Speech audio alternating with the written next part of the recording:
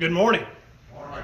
It's good to have this number out with us for our first half of our worship service. And what a blessed day we have today. It's not raining. The weather couldn't be more perfect of a spring morning. This morning, I want us to talk about something significant. Which one, all of our lessons we think about our spirituality is significant. But Christ makes something, says something odd. He calls himself something odd. If you're just reading over it, you might say, what is he talking about? How can he call himself that? John chapter 10. If you have your Bibles, be opening up there with me to John chapter 10, and we're going to read verse 9. John chapter 10, verse 9. As Christ calls himself this thing, and we used one this morning. You might not realize it. It might have already been opened unto you. You might even opened it yourself, but you used the door to come into the building. Christ calls himself the door. Why would he call himself the door? That is very significant. If you have not used this door, you are not in the church.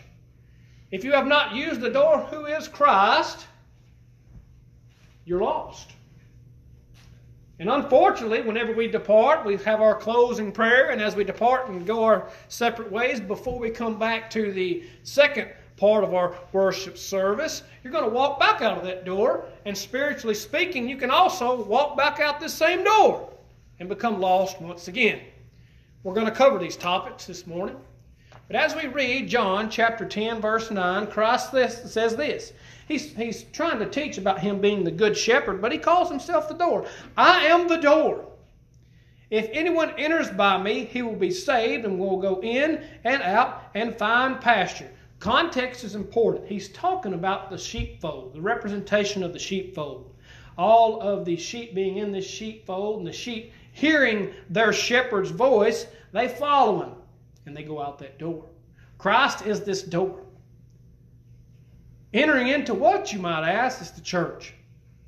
You're entering into him as well. So with that being said, it says the door.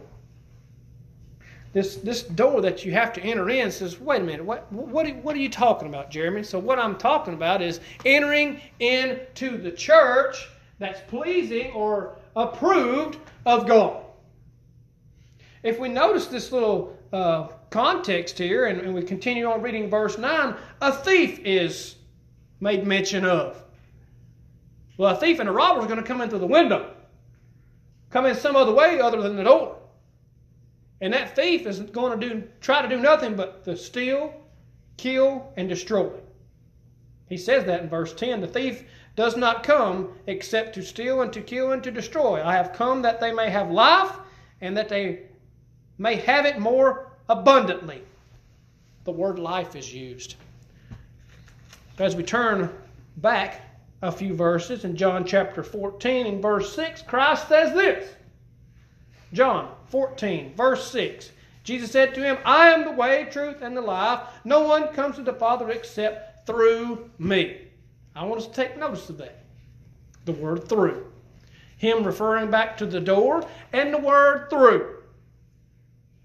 Now, as we have read both of those verses, keep that relationship as walking to the door, or walking through the door to come into your house or enter into this auditorium in a worship service. So, whenever Christ says this, so turn back with me, find my bookmark, John chapter 3. John chapter 3. And we're actually going to cover a verse that many folks know by heart. But they might not be fully aware of the verse that's in their heart and they have a good remembrance of, and they're not fulfilling what the verse actually means. John chapter 3. Now here we see Nicodemus coming to Jesus by night, secretively, to ask him a question. He doesn't actually get to ask this question, but Christ answers it nevertheless, because he sees the turmoil that's in Nicodemus as he's coming to him, and he already knows the question. Jesus answered and said to him, most assuredly I say to you, unless one is born again, he cannot see the kingdom of God. He's asking Jesus, how does one come to God? How does one enter into the kingdom? Christ says you got to be born again. Of course, Nicodemus is a little confused about this. Is this born again?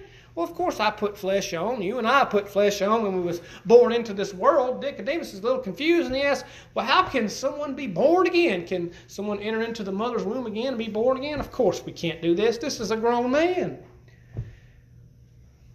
Christ says in verse 5, I say to you, unless one is born of water and the Spirit, he cannot enter the kingdom of God. So the verse that everyone is familiar with, we see it everywhere. 3:16. John 3:16. So many people, that's I'm holding my quotes mark, their go-to verse. Well, God loves me, He's just going to save me. There are requirements on our part for that to happen. Yes, God does love the world. The reason why He sent His Son, John 3:16, is so that you and I may have an opportunity to be saved. It's not automatic. So we see Nicodemus coming to Christ, and Christ trying to answer him. Of course, he answers many questions today. What must I do to be saved? Well, like I said, there are requirements for us to fulfill. And in the verse, John 3:16, for God so loved the world that He gave His only begotten Son, that whoever believes in Him should not perish but have everlasting life. Well, sure, if you just read that verse, I believe that there's a Christ. I believe that He was here. Well, I'm here to tell you right now, the demons believe and tremble. So therefore, belief only is not enough. Again, you read James chapter 2, and faith only is not enough. Faith is believing in things unseen with evidence that proves that that's there. So now, we read John 3:16. So many people's go-to verse, read verse 17 with me. For God did not send His Son into the world to condemn the world, but that the world through Him might be saved. The word might. Like I said, it's not automatic. Might. So wait a minute, what requirements must I do? What requirements must I do to go through Christ? We made mention of it. We just made mention of it. In verse 5, Christ tells Nicodemus, he of course tells us today, most assuredly, I say to you, unless one is born of water and of the Spirit, he cannot enter the kingdom of God. What's the water and what's the Spirit? First off, we've got to change our hearts. We've got to change our motivations from being sinners to being saints. That motivation, that will to do something. Keep in mind, Paul was Christ's chosen vessel. He was Christ's chosen vessel, yet he had sin. We learned that in Romans chapter 7, that Paul had the will to not sin, but he hated it when he did. So therefore, we got to make a change. We got to make a course correction, if you will. Because if you're abiding in sin, you are lost. If you have given your heart to God through baptism and turned back to the world, you're lost as well. Says, whoa, wait a minute. Was my sins not washed away? Did Christ not die for my sins? Therefore, my sins are covered, right? In a matter of speaking, they are. Keep your finger in John chapter 2. So if you want to turn to Romans chapter 6, the idea of dying to sin, abiding in it no more, and not participating in it. And we're going to see being baptized into Christ's death. Romans chapter 6, verse 1 and 2. Again, context, I'll say that every single time, is important. Verse 20, Paul is writing to the church in Rome, and he's telling them that there is more grace, or God has more grace in the world than there's sin. Where sin abounded, grace abounded much more. Well, let's just help God out by sinning more. Let's just continue in sin. No. Wrong thought, wrong idea. Romans 6, verse 1. What shall we say then? Shall we continue in sin that grace may abound? Right, the idea of helping God out since He has more grace than there is sin in the world. Let's just continue to sin. He says, certainly not. He doesn't actually say it. He screams it. The exclamation point is there. He says, certainly not. He shouts it out. How shall we who died to sin live any longer in it? Folks, that's Christians. That is someone who has given their heart to God through baptism and making the decision to abide in sin. You are no longer abiding in Christ. You have separated yourself from Him and you are lost. but with a greater condemnation, because you knew better. Now, certainly not. How shall we who died to sin live any longer in it? Or do you not know, in verse 3, that as many of us were baptized into Christ Jesus, were baptized into his death? So wait a minute, you mean baptism was two purposes? That's exactly what I'm telling you. Baptism has two purposes. One, to wash your sins away, and the other is to access into the church by putting Christ on. Again, you find that in Galatians 3:27, that you have put Christ on when you was immersed or baptized for the remission of sins. So now, turn back to John chapter 2, verse 17. Of course, many folks know 16, and we understand 16. So the idea of perishing, that doesn't sound good. But God loves me. Isn't he just going to save me? Again, requirements for us. We got to go through Christ. We got to be immersed. We got to be baptized for the remission of sins. We read that this morning in Acts chapter 2. When that question arose by Peter's sermon, he told them that through lawless hands you have crucified this Jesus, the Son of God, you have crucified. And they was cut to the heart, and they asked, men and brethren, what shall we do to get rid of this horrible sin? Peter told them, repent, every one of you. Be baptized for the remission of your sins, so as you can take on the gift of the Holy Spirit. It's given to you and many who are far off. They're far off. It's us today. The same promise was given to those folks, and they were actually moved. They actually performed. 3,000 of them responded, and 3,000 was added to the church. And folks, they was active. They was on fire for God. They was ready for Christ's return, and they stayed steadfast, daily praising in the temple. I want to ask a question. How often do we praise God when we're separated with the saints? When we're not in a worship setting? When we haven't assembled in like manner and like mind? Are we still praising God with the acts that we do? Because we can make the decision to live as the world. We can have that carnal mind after baptism, abiding in sin, and death will arise. Paul continues on in Romans chapter 6, saying we crucified something. We died to sin. We crucified the old man. We put the new man on. But something sad happens when we turn right back to sin.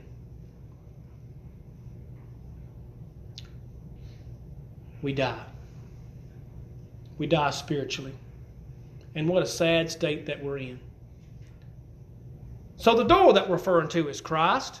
First off, we got to enter in through that door through baptism. Washing our sins away, putting Him on, and walking our spiritual walk hand in hand with Him. But unfortunately, we sin and fall short. We know we do this because 1 John chapter 1,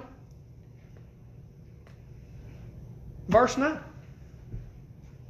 Well, first off, verse 8. We got to read verse 8 along with verse 9 of 1 John chapter 1. To call yourself as a sinner is required from God. You can't say that you're sin-free because you're not deceiving God, you're deceiving yourself. And something significant. I keep saying that word significant because it's important to know that we're sinners and we need God's help. 1 John chapter 1, verse 8.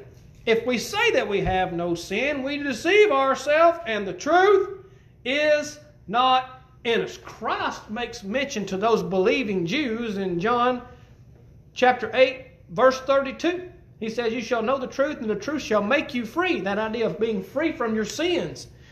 Abiding in Christ, His blood continually cleanses us when we confess our sins, verse 9.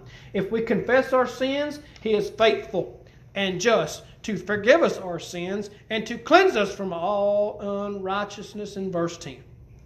If we say that we have not sinned, we make Him a liar, and His word is not in us.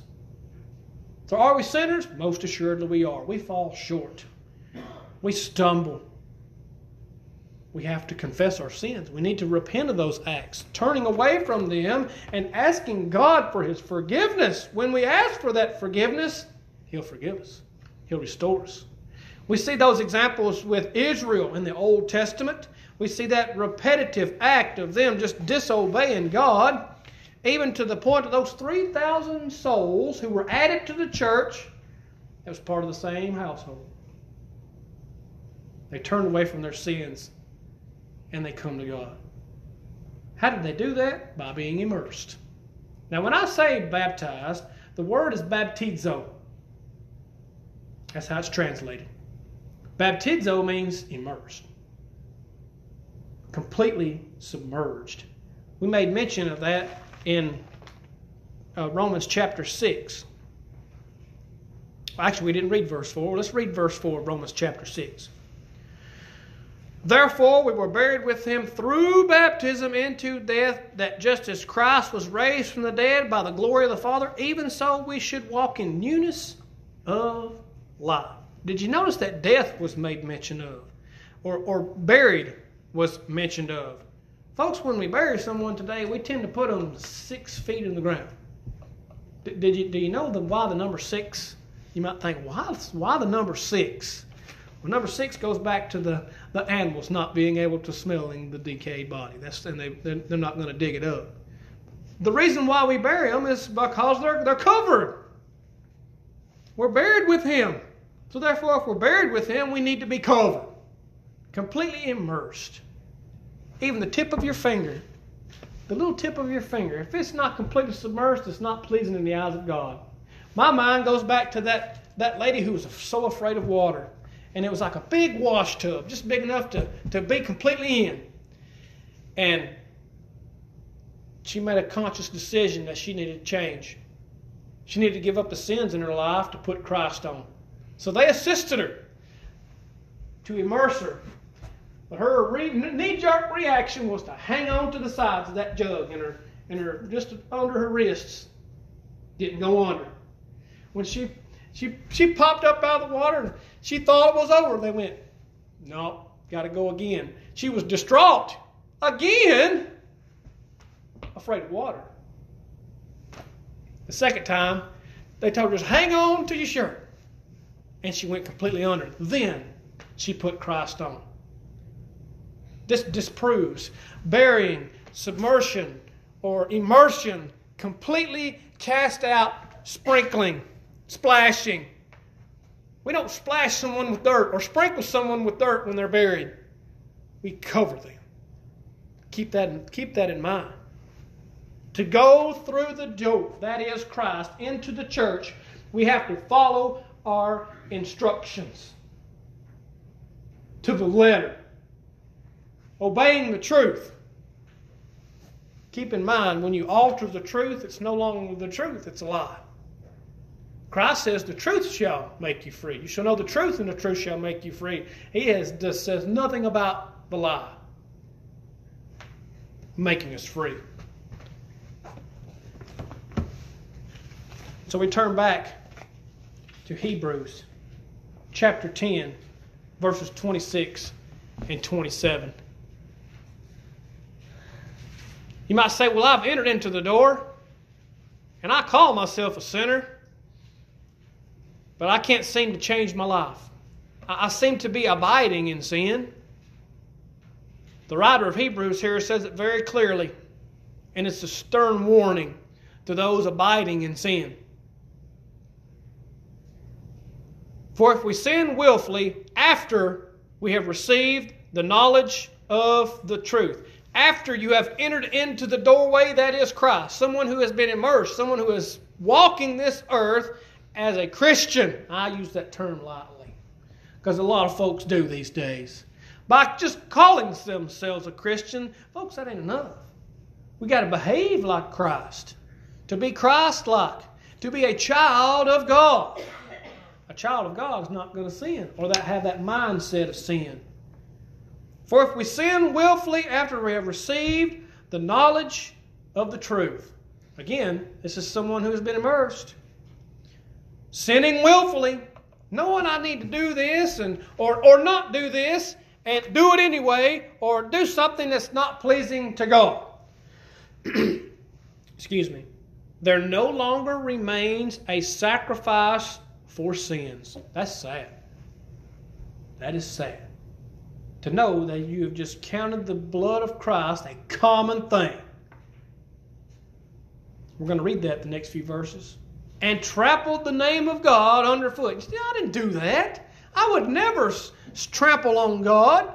I would never despise or count the blood of Christ a common thing. I would never do that. We do that when we put Christ on and we continue to sin. Because we died to it. Romans 6 says we died to it. Did Paul said it. How shall we who died to sin live any longer in it? We can't. Being alive in it means we're abiding in it. We're continuing in it. Daniel read John chapter 15. What a wonderful verse to read for this lesson. That verses that he read was 1 through 15. What was it? 1 through, let me turn there real quick. John chapter 15, it was the true vine through verse 8. That's what he read. Yep, John chapter 15, verses 1 through 8 is what Daniel read. And I was appreciative of that. We did not coordinate that at all. But notice whatever he says in verse 6, if you're not abiding in Christ. Even after you've put him on, you've walked back out of that door like all of us are going to go for lunch. Or the intermission, if you will, before we come back to the second lesson. All of us are going to go through the door. Leaving your homes, you're going to go out the door. We have the choice to go back out the door, that is Christ, to go live in the world. Therefore, there is no sacrifice for sins. And we're going to continue in Hebrews. I hope you kept your finger there. John chapter 15. Notice what he says in verse 6. If anyone does not abide in me, he is cast out as a branch and is withered. And they gather them and throw them into the fire, and they are burned. The absence of that sacrifice for sins. Hebrews 10, verse 27. He who abides in sin, after receiving the knowledge of the truth, you should expect this fiery indignation that we're going to read about. But that no longer remains a sacrifice for sins, but a certain fearful expectation of judgment and fiery indignations which will devour the adversaries. Do you consider yourself an adversary of God? If you're abiding in sin, if you have yet to put Christ on, Him being the door to get into the church, you are an adversary of God. You know what happens to the adversaries of God? The same thing as those withered, cast out branches. Burned. We find that in Revelations 10 and verse 20. That lake of fire where the devil and all the false prophets and all those followers of Satan are going to be. For an eternity, let me add. Continuing on in verse 28 of Hebrews chapter 10. Anyone who has rejected Moses' law dies without mercy on the testimony of 2 or 3 witnesses. Another lesson in and of itself. Of how much more worse punishment do you suppose will he be thought worthy who has trampled the Son of God underfoot, counted the blood of the covenant by which he was sanctified a common thing, and here we go, and insulted the Spirit of grace. Wow. Did you realize how much it hurts God when we turn back to sin? When we sin knowingly. So let's not sin knowingly anymore if we're doing it this morning. The beginning of this lesson was designed to encourage you to come to Christ on a certain level. I want you to look at yourself right now. Within your spiritual self or your spiritual standing. Are you wearing Christ this morning? If you are not wearing Christ this morning, let me encourage one thing. Without Him, we can do nothing. We read that in John 15:5 this morning. Without Him, we're lost. John 3:16 we read, For God so loved the world that He gave His only begotten Son, that those who believe in Him should not perish but have everlasting life. For Christ did not come to condemn the world. He didn't come to condemn the world. It was already condemned. He came so it may be saved. through Him. So we got to go through Christ. Him being the door, entering into the church, and then being in the church or living faithfully in the eyes of God for the rest of our life. Revelations 2:10. But have you sinned and have you fallen short? The second half of this lesson was to encourage those abiding in sin to stop doing it and do it no more. Keep in mind, Paul screams it, Romans 6:2. I got another lesson to go because I'm not going to scream. He screams it out, certainly not. We can't do that. We can't abide in sin, help God out by sinning more. Let's help God out by stop sinning altogether, because He hates it, God does. He hates sin. He hates what it does to His children. He hates what it had to go and happen to His Son. 1/3 of Himself, I might add. So I want to encourage something this morning. Abiding in sin, stop doing it. Abide in God through Christ. Does that change need to happen this morning? To go from lost to saved. There is no greater time. For now, our salvation is nearer now than when we first believed. What that is saying is Judgment Day is coming. Jesus is coming to reap those who are His. Will you be added to that list? Just like those 3,000 was added after they responded to the gospel. Are you ready to respond this morning? Are you ready to turn away from your sins and walk back hand in hand with God? Confessing your sins, coming to Him, asking for His forgiveness. Folks, He'll restore you.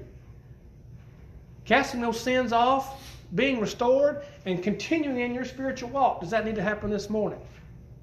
We offer that opportunity as we stand and as we sing the song of invitation.